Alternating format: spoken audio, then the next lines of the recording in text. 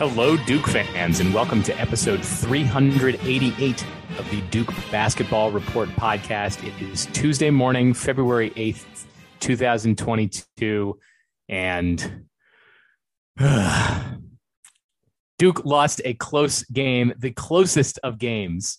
It was a 1-point victory for the Virginia Cavaliers in Cameron last night, 69-68 on what's effectively a buzzer beater for Reese Beekman, a three-pointer that gave UVA the lead. It was the first time in the game that UVA even was considered the favorite, according to Ken Pomeroy. We will get into all of that. I am your host for this episode. I am Sam Klein. I am joined by Jason Evans and Donald Wine, as I always am. I guess, Donald, how are you? I'm tired. We're recording this at like 8:15 because we're gluttons for punishment. We have to get up here and talk about this frustrating game. But that's what we're here for. Jason Evans is also here, I guess. Yeah. I mean, Donald said it pretty well. Frustrating. I'm angry. Not angry that Duke lost, but angry that I thought Duke didn't play with much intensity. They I hate to say it because I almost never feel this way, but Virginia deserved to win. I think there's little question about that. All right, so let's talk about the details of this game. And of course, we also have to spend a few minutes at the end re-previewing Clemson. I think I hosted the last time we previewed Clemson and told you we're just going to keep previewing Clemson until the heat death of the universe this season. Mm-hmm. So I guess we'll start with headlines. Jason, I'll let you go first on your headline. What'd you have in Duke's extremely close loss to Virginia? Hardworking Cavs down, overconfident Duke. I like that. Donald? Closed mouths remain unfed and let down loss for Duke. I merely had whiplash. That's it. Just whiplash. Yeah. Hey, we got one from the K-Man. Did you see we got one from the K-Man? No, what did the K-Man say? David Kerman said, Devils hungover get hosed at home by who's. A lot of alliteration there. Ooh, the alliteration. He knows we like the alliteration. Yeah. Thank you, K-Man. I appreciate that. All right, guys, we're still going to do the good and then the bad as we often do. But something tells me that the amount of time that we spend in those sections relative to each other is going to be somewhat different than it was after the Carolina game. So, Donald, give me a good from this game between Duke and UVA. I don't want this good to get lost, so I'm going to start with it. Bates Jones came off the bench, and I thought when he was in the game, provided a lot of energy, things that were missing. He hit 2 threes. Those were 2 shots of the game, and they were crucial threes. But also, it was funny. I was joking with my best friend during the game. I'm like, I did not expect to see Bates Jones in this game, like at the 10-minute mark of the first half, but that's kind of what we've been seeing him enter games in the past few weeks. Him coming in, basically since we discussed him right before that Syracuse game, we've seen him appear earlier and earlier in games. And it's not because of things necessarily going bad, but because of what he's contributing on the floor. So I want to start by shouting him out because I thought he had a good night when he was on the floor. And Duke was down in the first half to UVA. I said that the win probability still favored the Blue Devils, but Duke was down by like 10, 12 points there in the first half. So Coach K was looking for a spark and was clearly not getting it from his guys. Jason, any good other than Bates Jones that you want to highlight? Yeah, so I sort of was going to I thought the whole bench. It wasn't just Bates Jones. I thought Theo played a lot more minutes than he usually does because Mark Williams is in foul trouble. And I thought Theo, looked pretty good. I thought Trevor Keels, it felt to me like he was closer to his old self than we've seen. In a game where Duke seemed pretty tentative, Trevor was the guy who was taking the ball taking it hard to the basket down the stretch over and over and over again. And he wasn't super successful, but he wasn't unsuccessful at it either. He created opportunities for himself or for others. He ended up with 4 assists, 12 points in a game where Duke struggled to score points. He drew 4 fouls on UVA, and Trevor Keels ended with a team leading plus minus of +9. Anytime there's a guy who puts up a +9 in a game where your team loses, that opens your eyes a little bit. You're like, oh, hey, what was he doing that was so different from everybody else? So I thought our bench play was pretty strong. It was pretty good. I don't want to segue too much into the bad, but I'm not sure anyone other than the bench had a good game. So I got to shout out the bench guys. By the way, one other interesting thing just to note was that usually if you're talking about Duke's bench contributing, you'd be talking about Joey Baker. Joey only played 2 minutes in this, not quite 2 minutes in this game. He had a nice shot in the lane that he hit. Wasn't necessarily a great shot, but he knocked it down. But it was like Joey couldn't even get it in the game. I think maybe because Bates Jones was playing, better than expected, and so Bates was getting more minutes than Joey was. But our bench play was my only good thing from this game. I also wanted to highlight the Cameron Crazies because they were great yesterday. The atmosphere in Cameron was good despite the process and the outcome that was happening on the floor. So, I'm sure that everybody was fired up after the Carolina game. And I was with you guys. I'm not sure that there's much from the starters that we need to highlight. So why don't we talk about the bad? I will note real quick on Mark Williams. He led the team with 16 points. He was one of 2 guys in double figures. And if memory serves, I think this is the first time this year that he has led the team in scoring.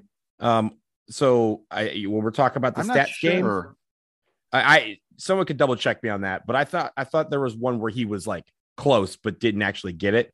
But I will say, despite everything, despite being in foul trouble, leading the team in points, means that he was active under the basket. And, we've talked about him. He had 3 blocks. Theo John had 3 blocks, and also Paolo Banchero had 3 blocks. So, leading with him when he was in the game, I think our defense fundamentally changes, even with Theo John playing, pretty good. It's just that they went after Theo John in the way that they can't go after Mark Williams because Mark Williams is taller than everybody else on the floor. And so when he was there, I think that's why their focus was to try and get him out of the game because it does change that interior defense significantly. How crazy is it that Duke blocked 9 shots in a game where we absolutely got dominated in the paint? It's right. It's like insane. Well, the reason that happened is that, and maybe this is part of our transition to the bad, but UVA was attacking the rim, right? Yes. UVA was attacking the rim yesterday. They really couldn't until right at the end. UVA could not make a 3 to save their lives, and Duke was hounding them off the 3-point line again for most of the night. So what was UVA doing? Being the well-coached team that they are, they were going into the paint, and yes, we're going to get blocks when teams are shooting most of their shots in the paint, but we're also going to give up layups, or at least Duke's going to give up layups if they're not being careful about the way they're playing defense in the interior. By the way, before we fully transition to this topic, Donald, you are correct. Yesterday was the first time that Mark Williams led the team in scoring this season. So if you're counting at home, we've now had Mark Williams, Paolo Banchero, of course. He's led the team in scoring in almost every game. But Trevor Keels has a couple. Wendell Moore has a couple. And AJ Griffin has a couple. So I think that's 5 now guys on this team that have led the team in scoring. Jeremy Roach doesn't have one yet, nor do any of the other sort of lower in the rotation guy players. But anyway, Joey Baker came. I feel like Joey Baker was like our second leading scorer in one game. He came close. He has come close, and he certainly has the ability to, if he just has that game where he decides to, hit 7 3-pointers, which we know he's capable of. He just hasn't done yet. Okay. Can we talk about Duke allowing points in the paint? I feel like this is the main topic of the game today, right, Jason? Yeah. I mean, I don't understand how, what are their names? Caden Shedrick and I didn't like him. Francisco Cafaro. What? How did these guys just dominate Duke in the paint? What the heck was going on? It was really, really, it was just frustrating. Easy shots to me were one of the big keys in this game. And Virginia would get the ball in the lane, they'd get the ball around the basket, and they would finish. And Duke just didn't. Duke repeatedly missed shots at the rim. They missed wide open 3-pointers. I mean, AJ Griffin, who 48 hours ago, Sam was calling our best offensive player, couldn't even hit a wide open dunk. AJ had a dunk at one point, and there was no one really near him, and he just clanked it off the back of the rim. That that moment felt like that was when that was the moment I thought Duke was going to lose. I was like, oh, we're going to lose. Yeah, exactly. Normally, that's the frustrating part. Win. I usually think Duke is going to win right until they lose. At least in a game where things are close. I typically think Duke is going to pull out the victory. I even thought that like they put a few extra ticks back on the clock after Beekman's last 3 yesterday, and I was like, this is great. Duke is clearly going to win this game after all of that stupidity. But the moment where AJ Griffin missed the dunk, I was like, what is going on here tonight? As you said, Jason, the offensive ineptitude, and I guess we're switching away from UVA's points in the paint and talking about Duke's offense a little bit. Duke's inability to get to finish, that was part of it, but also Duke's inability to get good shots. I know that UVA has, the defensive fundamentals, but we talked in the preview about how this UVA team is not, peak Tony Bennett vintage. They don't execute the defense as well, or at least they don't normally execute the defense as well as they have in previous seasons, but it felt like they were running Duke off of good spots. Paulo Banchero was not getting the ball in advantageous positions a lot last night. UVA was, if not completely shutting down his game, forcing him into slightly less efficient places on the floor to receive the ball, not allowing Paulo to take advantage of the one-on-one, of the isolation, which he's been so good at this season. They reclog the lane and make him take a mid-range or a long-range jumper. And you just lower those percentages a little bit for Duke and you raise them a little bit for UVA. And all of a sudden this is a UVA victory. Yeah. Duke hits 42% of their field goals in this game, and our 2-point field goals, we didn't connect on our 2-point field goals at all in the way that we're supposed to.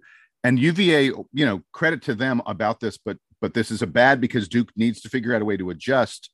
They were doubling Paulo a lot. Like as Paulo would get closer to the lane, UVA would send someone to double, and he was doing a decent job of finding his teammates. He ended up with 3 assists.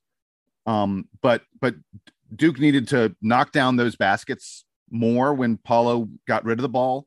I thought Duke had 3-pointers. I mean, wide open 3-pointers.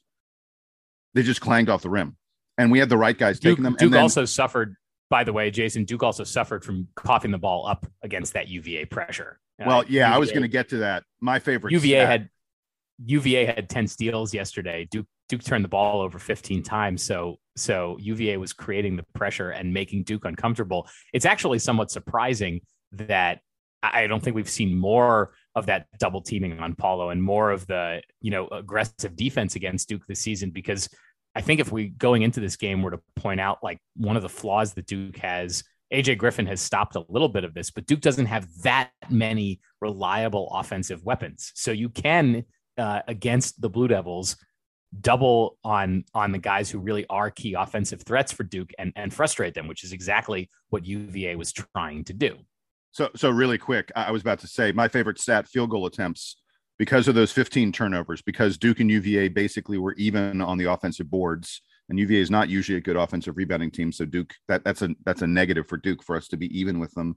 But because of those turnovers, and UVA only committing 5 turnovers, they outshot us. UVA took 65 field goal attempts to only 52 for Duke. Now, a little piece of that is the fact that Duke went to the free throw line more than UVA did. And this was actually a game, one of the few positives. We should have mentioned this in the good. Duke when Duke was struggling to score, they got to the free throw line and they converted those free throws. We hit 81% of our free throws. That's a good number. But if you get outshot by 13 shots from the field, you're going to have to shoot a high percentage. And Duke did not shoot a high percentage. The math is easy. If you take more shots, you're probably going to win unless you don't shoot well. Duke took less shots and Duke didn't shoot well. You can't win in that circumstances. It's frankly a miracle. Looking at some of the stats, it's shocking that Duke only lost this game by 1 point. So there's a lot of things that I can combine into very, just one sentence. And honestly, I didn't even say it. This was something that Coach K said in his post-game press conference. UVA was hungrier. Full stop. They were going after every loose ball. They were taking the game to us as opposed to sitting back I know the pack line defense is one where you're supposed to sit back and let the offense kind of mess it up, but they were taking their game to us, not the other way around. And in Cameron, like I said, they deserve to win. And that should be our bottom line. Yeah, we were sloppy. We obviously had a letdown from the UNC game over the weekend. And there's all these intangibles that just little things that just made the difference. You pointed out the free throws. You pointed out the turnovers. It was just sloppy. Even and here's the thing. Here's the mental thing, right? When we got to we were up 12, or we were down 12 late in the first half with 2:18 left in the first half. UVA hits a 3-pointer. We're down 12. And from there, we started clawing back ever so slightly. We'd get to within one, and then we'd hit a wall. They would make a couple of layups. Then we're down 5. We'd get back to within one. It seemed like that barrier was won. So like late in the game, when we finally took the lead, I told my friends, like, hey, if we've been trying to bust through this barrier for the entire game. We finally busted through. Now we got to hold it. We've talked about this part before. Our end of game execution, our end of half execution has been awful the entire season. It's the one black mark I would say that we have. We have some things that we do well or just maybe be inconsistent, but this is one that we consistently do not do well. And that's the end of half or end of game execution. We just don't have the plays, or at least the guys are not getting into position to make plays. I mentioned that 3-pointer that UVA made with 2:18 left in the first half. The only other 3-pointer they made in the game was the one with 1 second left. It's just is what it is when it comes to that. But for us, it's about sloppiness. It's about playing lazy, and it's about the other team wanting it more than Duke, which is very rarely done in Cameron Indoor Stadium. Donald, I want to talk about that final play. Not just the final play, but the final minute or so of the game. Because Duke now lost 4 games this season by a total of 9 points. That takes hard work. And all 4 of those games, we were ahead with under 2 minutes to go. At some point within the last 2 minutes, we were ahead, and we lost all 4 of those games. In the 3 ACC games, we had a lead in the final minute in all 3 of those games. In fact, I could be wrong, but I think Duke had the lead and the ball in the final minute of each of those games and failed to close it out. Because those are situations, if you have the lead and the ball in the final minute, pretty much if you can get a score, you're going to win. And Duke has failed to score every single time in those situations. In this game, it was Paolo Banchero, who, frankly, to me, looked afraid to shoot. He takes the ball in the lane on Duke's final. I guess it's Duke's final possession, even though they got one more possession when they threw up a desperation 3. Duke's final real possession. Paulo drives to the middle, and I thought he actually got to a point where he could put up a shot, but he chose not to. He chose to make a pass in the lane instead. There are like 5 bodies in there. The ball gets knocked around, and UVA ends up coming out with it. And his decision not to shoot there was disastrous, in my opinion.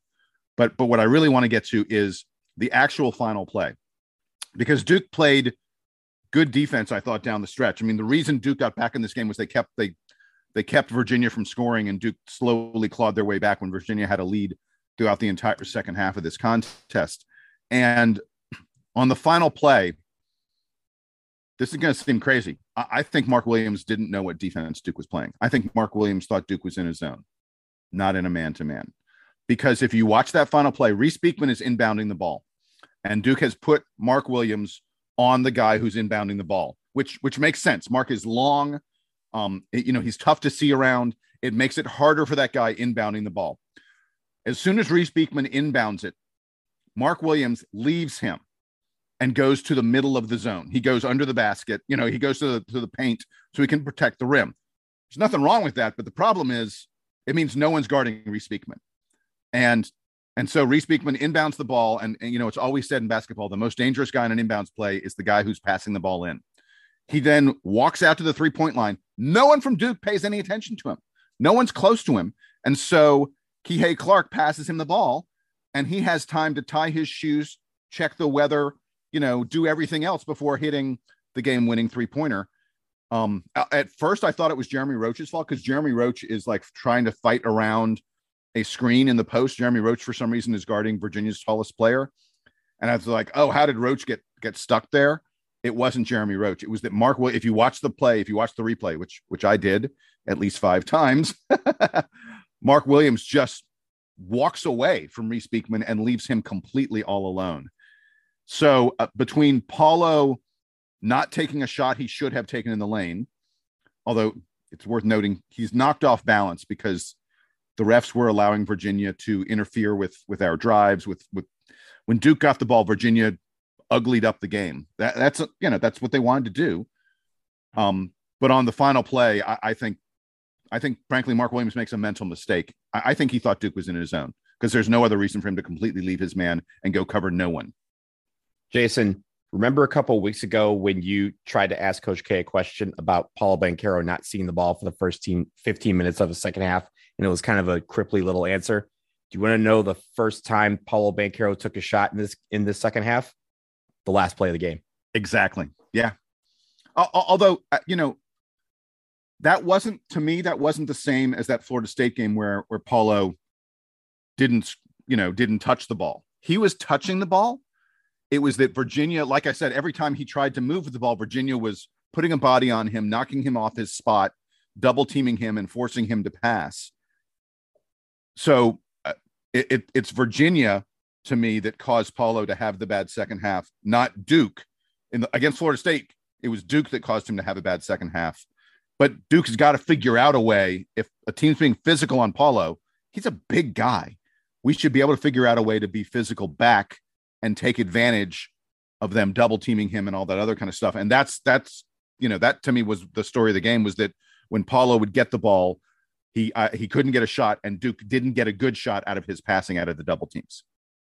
Jason, going back to the final play, because I appreciate you breaking it down for us. What was surprising to me is that Duke, not just Mark Williams, but that the team in general didn't have as much of a focus on stopping the 3-pointer, because that's, UVA was, of course, trying to get that to end the game and not have to go to overtime and deal with the crowd and the atmosphere and everything. So how Duke was not focused on having guys in the perimeter. I don't know if that's just a Mark Williams problem or that he read the defense wrong, as you said, like he didn't know which defense we were playing, but it wasn't just Mark Williams. I think that the whole team needed to be on higher alert for the 3-pointer in that instance. Well, yeah, they're going to take a 3. Think about the percentages. So even though UVA was having a terrible game from 3, most teams are about 30% to hit a 3-pointer.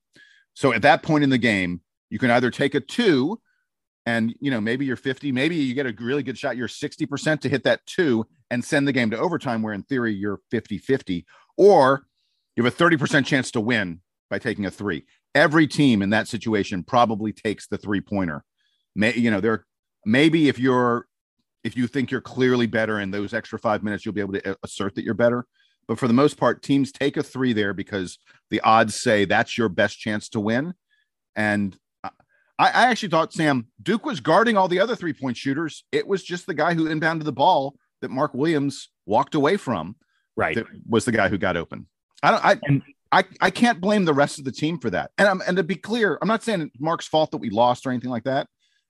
But on that last play, the reason Reese Beekman is wide open is because Mark Williams doesn't bother to guard him, and no one else on Duke guarded him. And I don't, teams play defense together, but I don't think anyone else is supposed to guard him. Duke has now lost 4 games this season by a total, I think, of like 10 points. 9 points. 9 points. Yeah. Earlier, in ACC play, Duke has 3 losses, 2 of which are at home. But in the context of last season, just losing 2 home games is really okay for Duke. They're on the way back up, and hopefully there are no more this season. But in the 3 ACC losses, Duke has lost by a total of 4 points. So, I think that the execution in this game was pretty poor for Duke.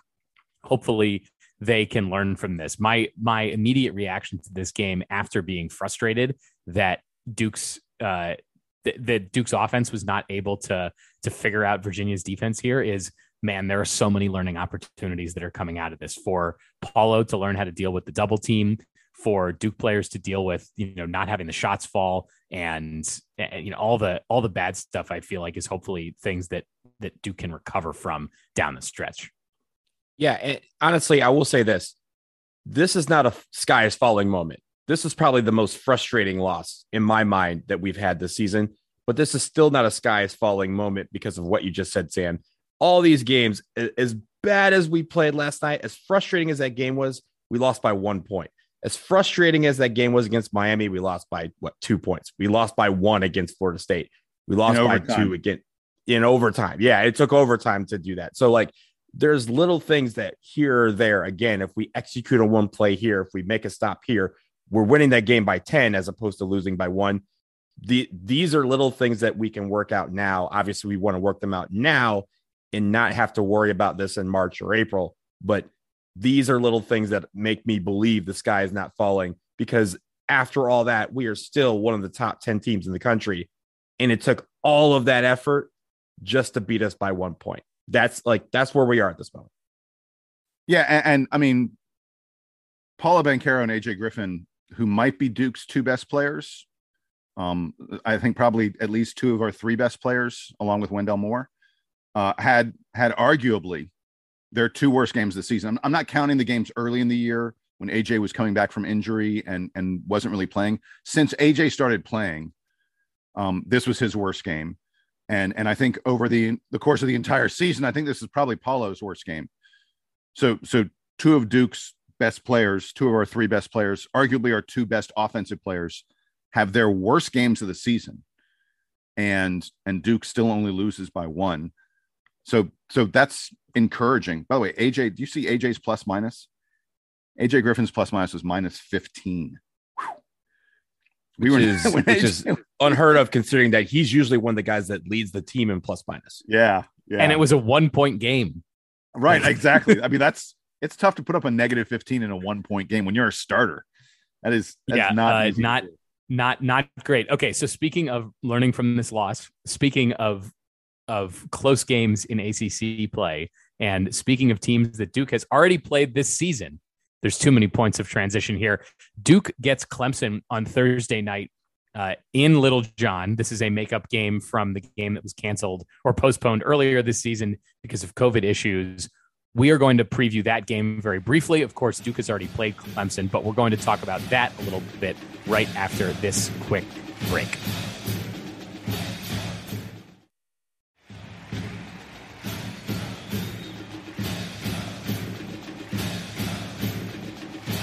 So as we mentioned in the discussion of close games, Duke played Clemson just a few weeks ago. It was a game in Cameron that Duke won by a mere 71-69 margin, despite Clemson being, similar to a lot of other teams in the ACC on the wrong side of the bubble, according to all the advanced metrics. Duke gets another shot, or I guess the Tigers get another shot at Duke this Thursday in Little John.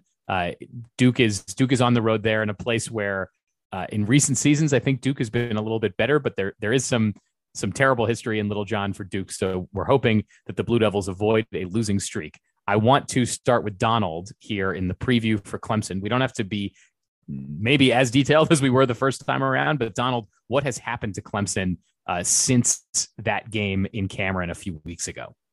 Yeah, so right now, or since we last faced them on January 25th, Clemson has beaten Florida State and they've lost to Georgia Tech. They play UNC. We're recording on Tuesday, February 8th.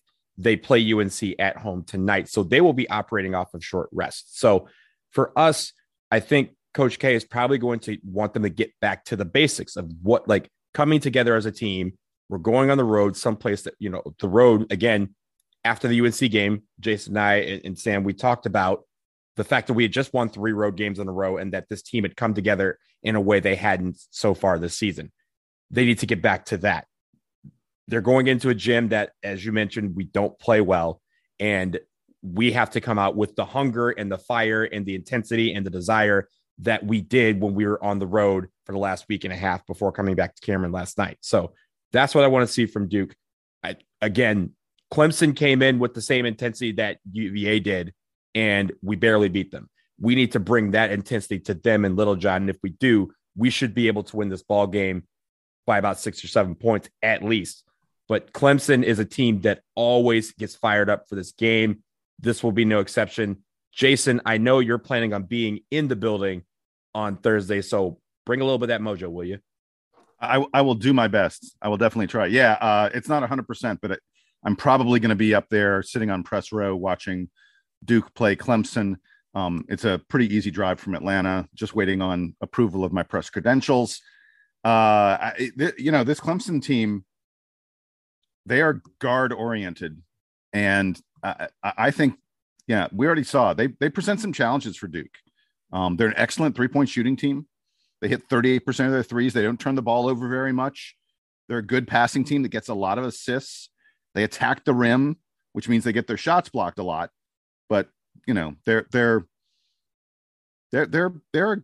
a tough matchup, I think, for Duke. The one thing I think that is really different from last time that we need to point out is that Hunter Tyson, who is their power forward and a very experienced player and a big part of what Clemson does in the game, is injured and almost certainly will not be playing in this game. And it really changes their look up front. Clemson's not a particularly deep team, and they get even more shallow without Hunter Tyson. He was the guy who guarded Paulo Banchero most of the last game.